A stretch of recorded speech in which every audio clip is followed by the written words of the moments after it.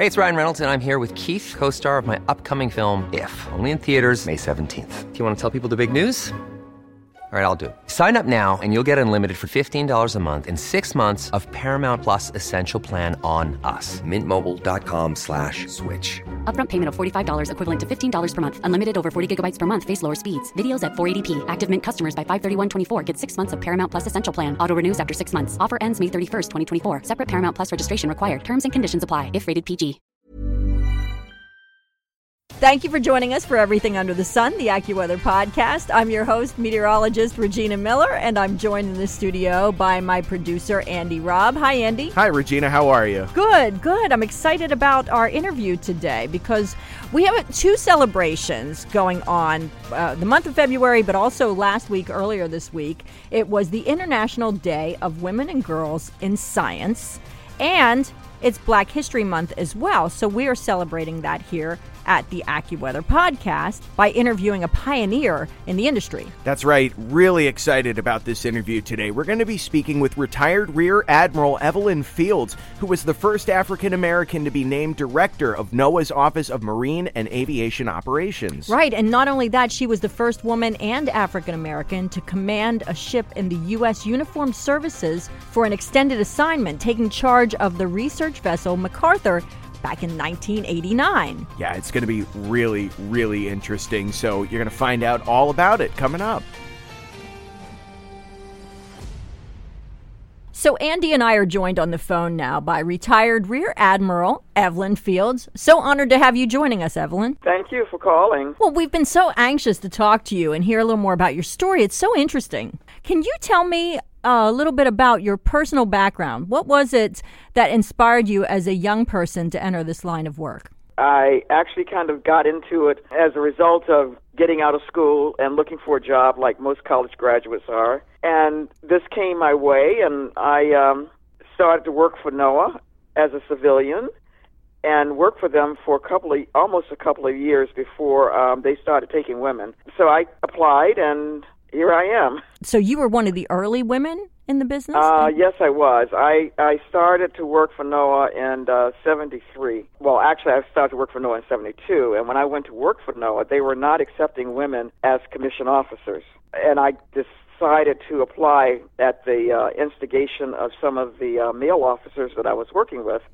I applied and was accepted, and I came in a year after the first woman did.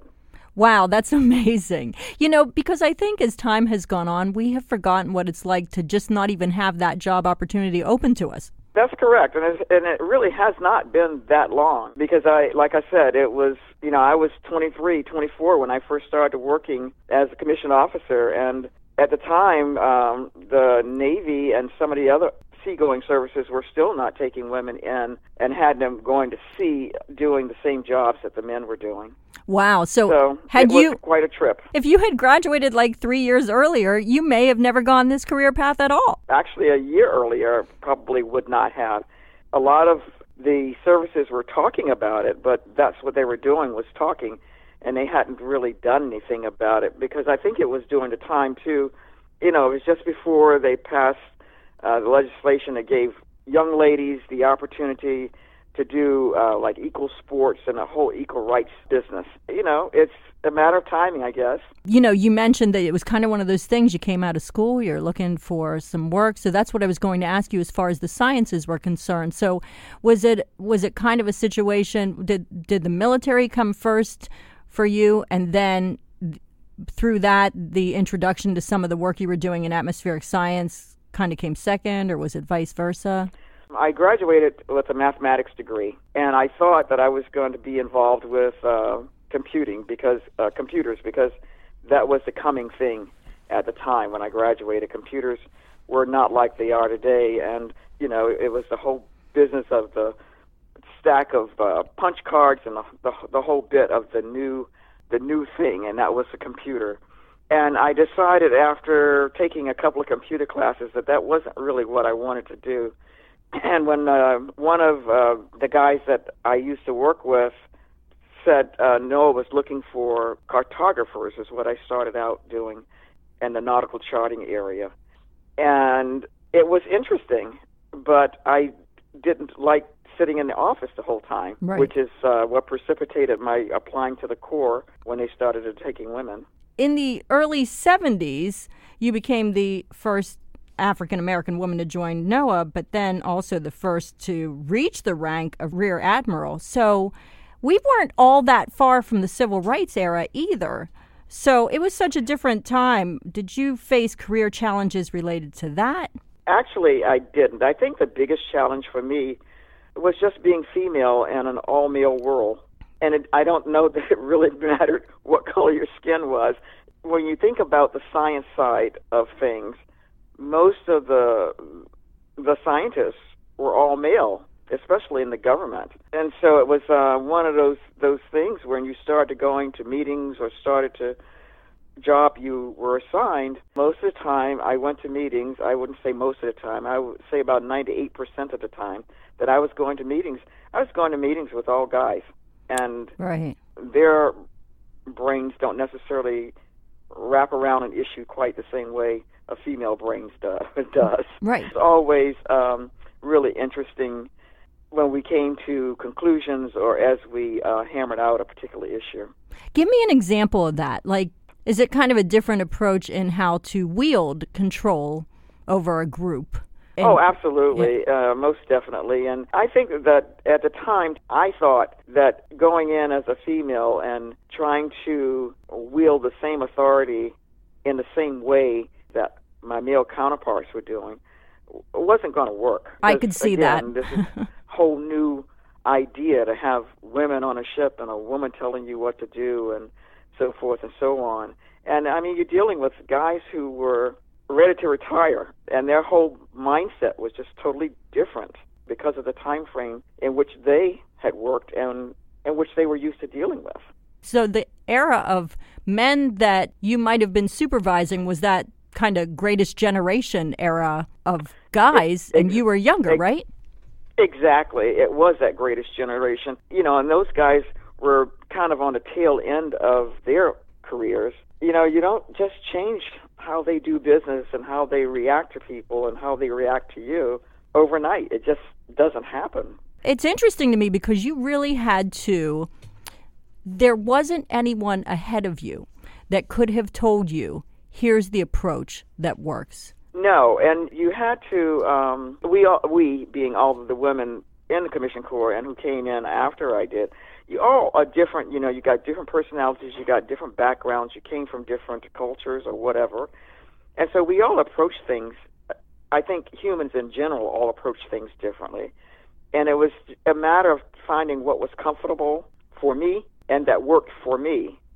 And I can tell you that I actually had one of my COs on my first assignment tell me I probably wasn't going to make it because, you know, I was just too easygoing. Oh, wow. How did you respond? I said, okay. And that, I found that quite interesting. And, you know, well, 30 years later, it was not quite true. Right. Clearly. Was there any part of that with you being a female in charge? Or do you think that was just, you know, comment, like kind of Well, offhanded? probably there's a little bit of both because I'm just not one of those kind of people that comes across as an authoritarian kind of individual. That's just not me. However, if I'm in charge of something, I don't think I have to rub your nose in it in order to make you do what I want you to do. There are other ways to get your point across and move forward. That was the way I did business. Well, I always like the expression that you should command respect with who you are rather than demand respect. Yes, and I think that that's part of leadership, too. Everybody tries to define leadership versus management or management versus leadership. And, you know, leadership is not something that you can necessarily teach.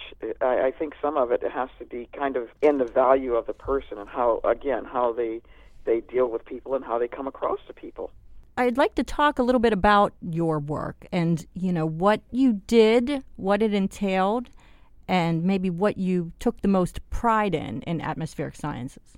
I spent 3 C assignments, and a couple of shore assignments doing the data collection and then turning that data into the kind of information that could be presented on a chart so that you could understand and do the navigation.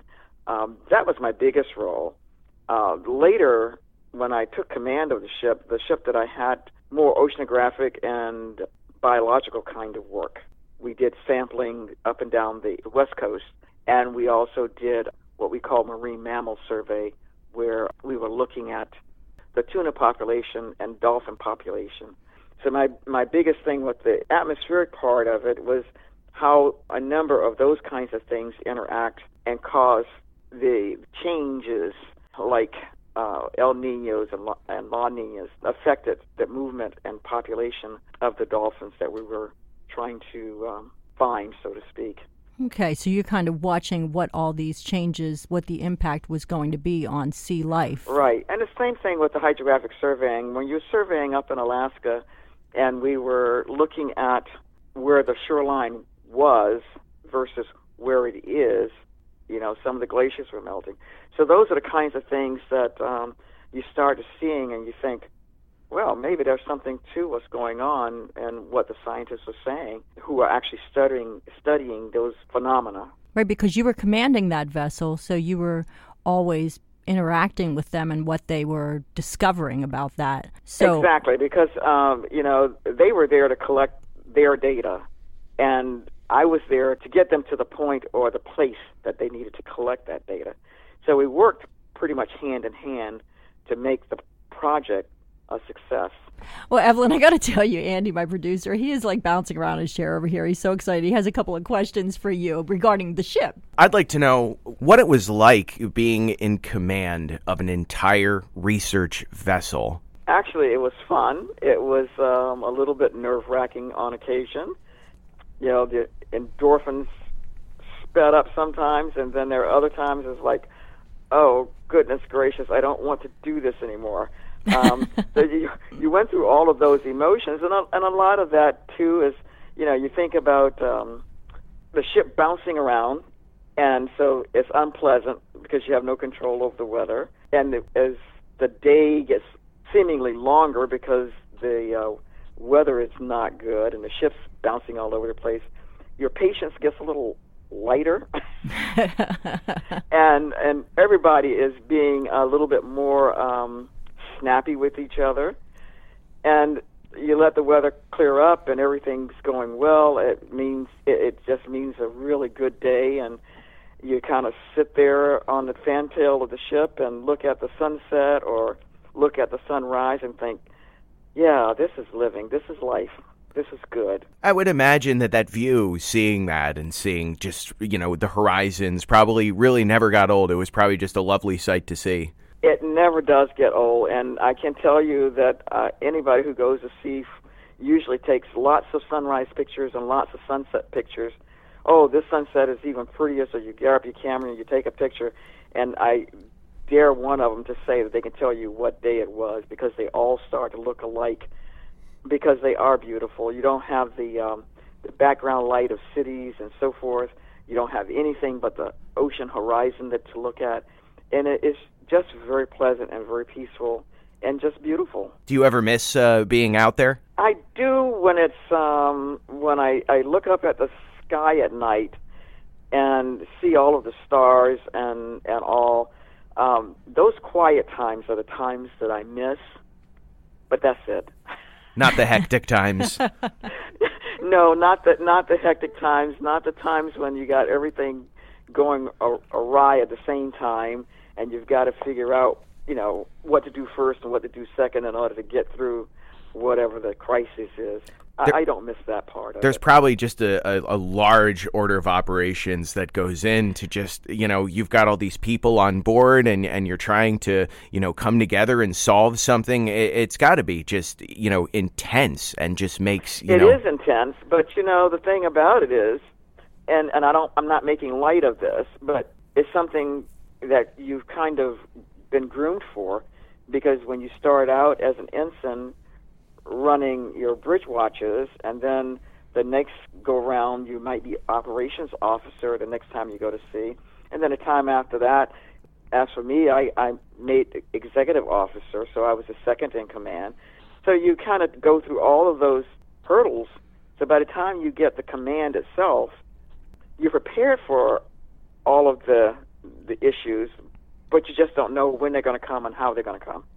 In terms of weather, going back to that, was there ever like an instance that stood out to you the most where weather impacted one of your excursions where you thought, wow, this might be really bad, or you thought maybe the ship might not make it back? Were there instances like that? No, not really. I have to say that because I was not as familiar on my very first sea assignment as I might have been on later ones. I know when you get really bad weather and you got really good-sized seas, 15, 20-foot seas or more, and you think about the ship going up one wave and coming down the other side of the other wave, and waves crashing depending on the period of the waves, it's crazy.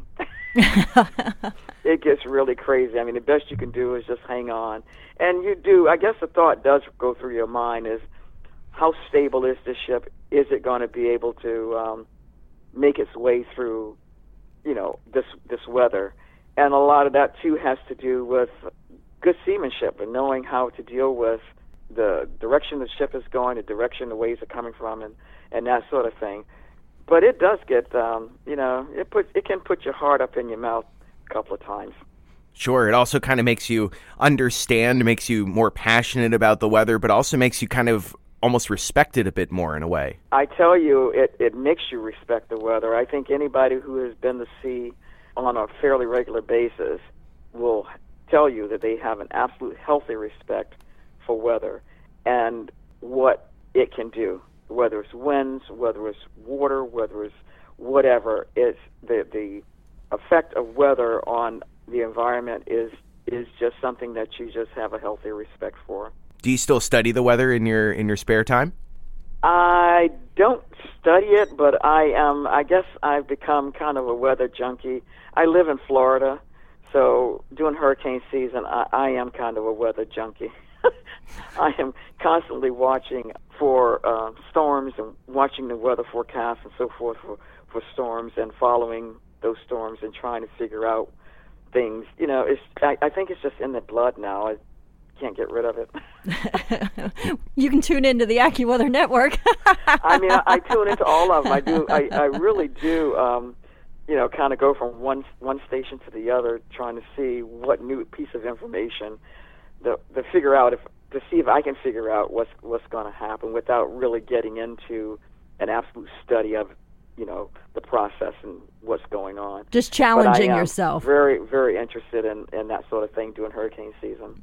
Well, who along your path, either career or personally, maybe inspired you, and why? This is a question that I get a lot, and to be perfectly honest, the person that was the most inspirational to me was my mother. Mm-hmm. And I say that because she came up in the time when girls didn't go to school. They didn't go to college because what are they going to do? They're just going to get married and take care of a family. So why are we spending and wasting the money on putting you through school? And my mother, who was a very bright lady and really capable of a lot, when she had my sister and I, she was bound and determined that we were not going to be put in that situation. Right. That's great. And I was pretty much raised with her saying, you can do anything you want to do. You can go make your way if you've got the education. So get the education. And I've told the story a couple of times that she talked about college like it was the end of high school. It never occurred to me, and people just laugh sometimes, but it never occurred to me as I was coming up through high school that I wasn't going to go to college. As far as I was concerned, that was just the next step. You went from junior high school to high school, and then you went from high school to college. That was just the way it was. And it just never occurred to me the option of saying, no, I don't want to go to college. Because it was like breathing in your house. You were going to do it. It was indeed. And so we did. I mean, all of us went, my siblings and I went to college and finished college. But it was that kind of thought process on her part. And as a result of that, I think I fared a lot better than I might have if I had decided not to go to college, you know? Right. So many of that part of my generation, I think, was before college became a thing that everybody had to do. And people who come out of school now, they just assume that they're going to go to college. And that wasn't the assumption back in the late 60s and early 70s when I was going through school. Right. And I even remember, being a kid in the 70s, I remember, like, when you were a kid and somebody asked you what you were going to do. As a girl, it was like, well, there's nurse, there's school teacher, there's secretary. Like, you know what I mean? Like, even when I was a kid, I remember that being the era of where you weren't always thinking outside the box with options. I'm fortunate because I had a mom kind of like yours who didn't go to school but was very smart. You were going to be a secretary, or you were going to be a receptionist, or like you said, a nurse. I mean, that was the professional job that you would hear from most girls. You never heard them say, "Oh, I'm going to be an engineer," or "I think I'm going to be a marine biologist." You didn't hear that sort of stuff. Right. Nobody was even thinking about that, so it really took some, forward-thinking parents to encourage that's what their kids would seek to do.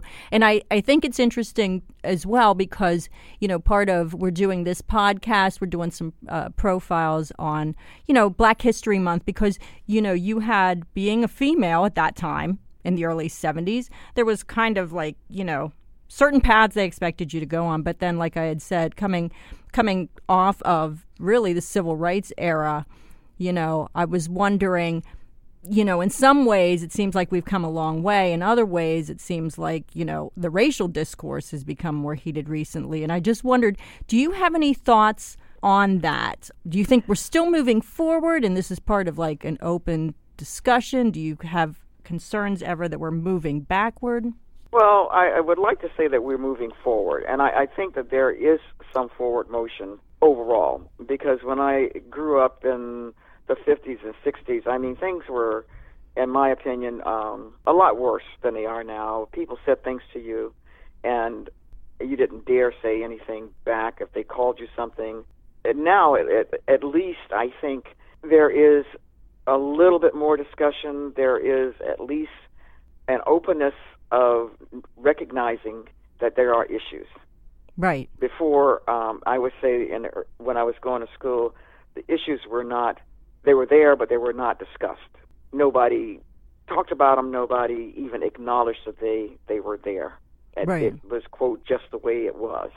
And now people of color, people of different ethnic backgrounds, they don't accept that sort of thing lying down anymore, which is basically kind of how I was taught. I look at it at that point in time and think, so often different groups were just not even afforded the opportunity to say how they felt about it. You wouldn't have had the opportunity to do that. So at least the fact that there's more discourse now, it seems like you can talk. Yes. Yeah, if there's more discussion and things are kind of at the forefront. But I think that there is still a lot to be learned as far as dealing with people in a humanitarian way and treating people, as opposed to thinking in terms of what you can and can't say or what you can and can't do. You have to be respectful of people. You have to be respectful of their thought process, of them as individuals. I mean, we teach our kids not to be bullies. And to me, some of the discourse that you hear these days is nothing but big bullies. Mm-hmm. And that they figure that they have the upper hand, so I can do this.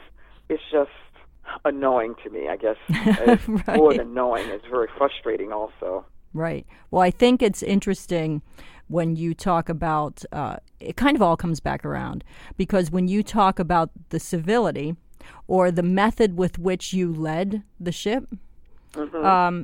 It's interesting to me because that's kind of the way you're saying we need to continue discourse, is that ability to recognize that we're all coming at this from different angles. And so the civility of it and some empathy or understanding of one another, it's interesting to me that's the way you led the ship, and it sounds to me like that's the way you lead your life. It is the way I lead my life, and I try to approach any person that I meet or any new idea or whatever, I try to think of it in terms of, okay, is this something that I really want to know about, or is this some person that can really bring something new to the table for me?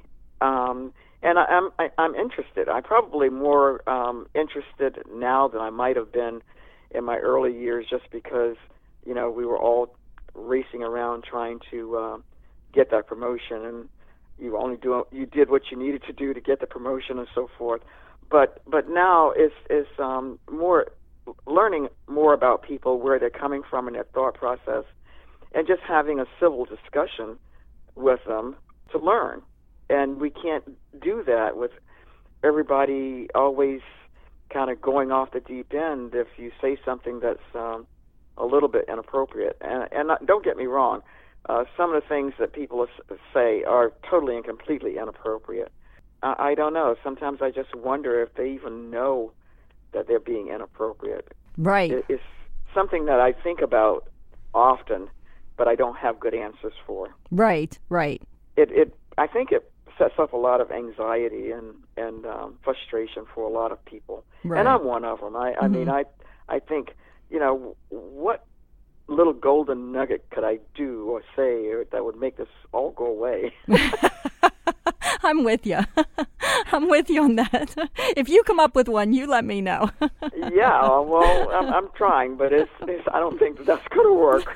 But I do think that's part of the problem, you know? Yeah, I agree. Well, I wondered, what kind of advice do you have to your younger self, if you had the chance going into your career all over again, or maybe to someone else coming down the same career path? If it's something that you really are strong and passionate about, to go for it. You really need to think about what you like, and we don't always, I know, have that luxury. But if you're passionate about it, then go for it. Give it your best shot. If it doesn't work, then you're not out of anything, but you know that you've given it your best shot. And that's all anybody can ask. Right. Well, thanks so much. We really appreciate you talking to us. It's been a great conversation. Well, thank you very much. And our thanks once again to Evelyn Fields for talking to us today. And, you know, Andy, she said she's a weather buff, so I think we should suggest to her to download the AccuWeather app. That's right, and you can as well. Just head on over to the App Store or Google Play, look for the orange sun, and get the most up-to-date, accurate weather information at your fingertips with the AccuWeather app. Right. And, you know, speaking of pioneers, we have a pioneer for next week's podcast. Yeah, one of our very own. We're going to be speaking with AccuWeather's chief meteorologist, a legend in his field, broadcast pioneer Elliot Abrams, who will be approaching his retirement here from AccuWeather. So he'll take a look back at his career. You won't want to miss that. Thanks for listening to this week's episode. Be sure to subscribe to AccuWeather's Everything Under the Sun, giving you the stories behind the weather and so much more. New episodes every Thursday. Just search for AccuWeather on Apple Podcasts, Stitcher, Google Podcasts, or visit AccuWeather.com/podcast.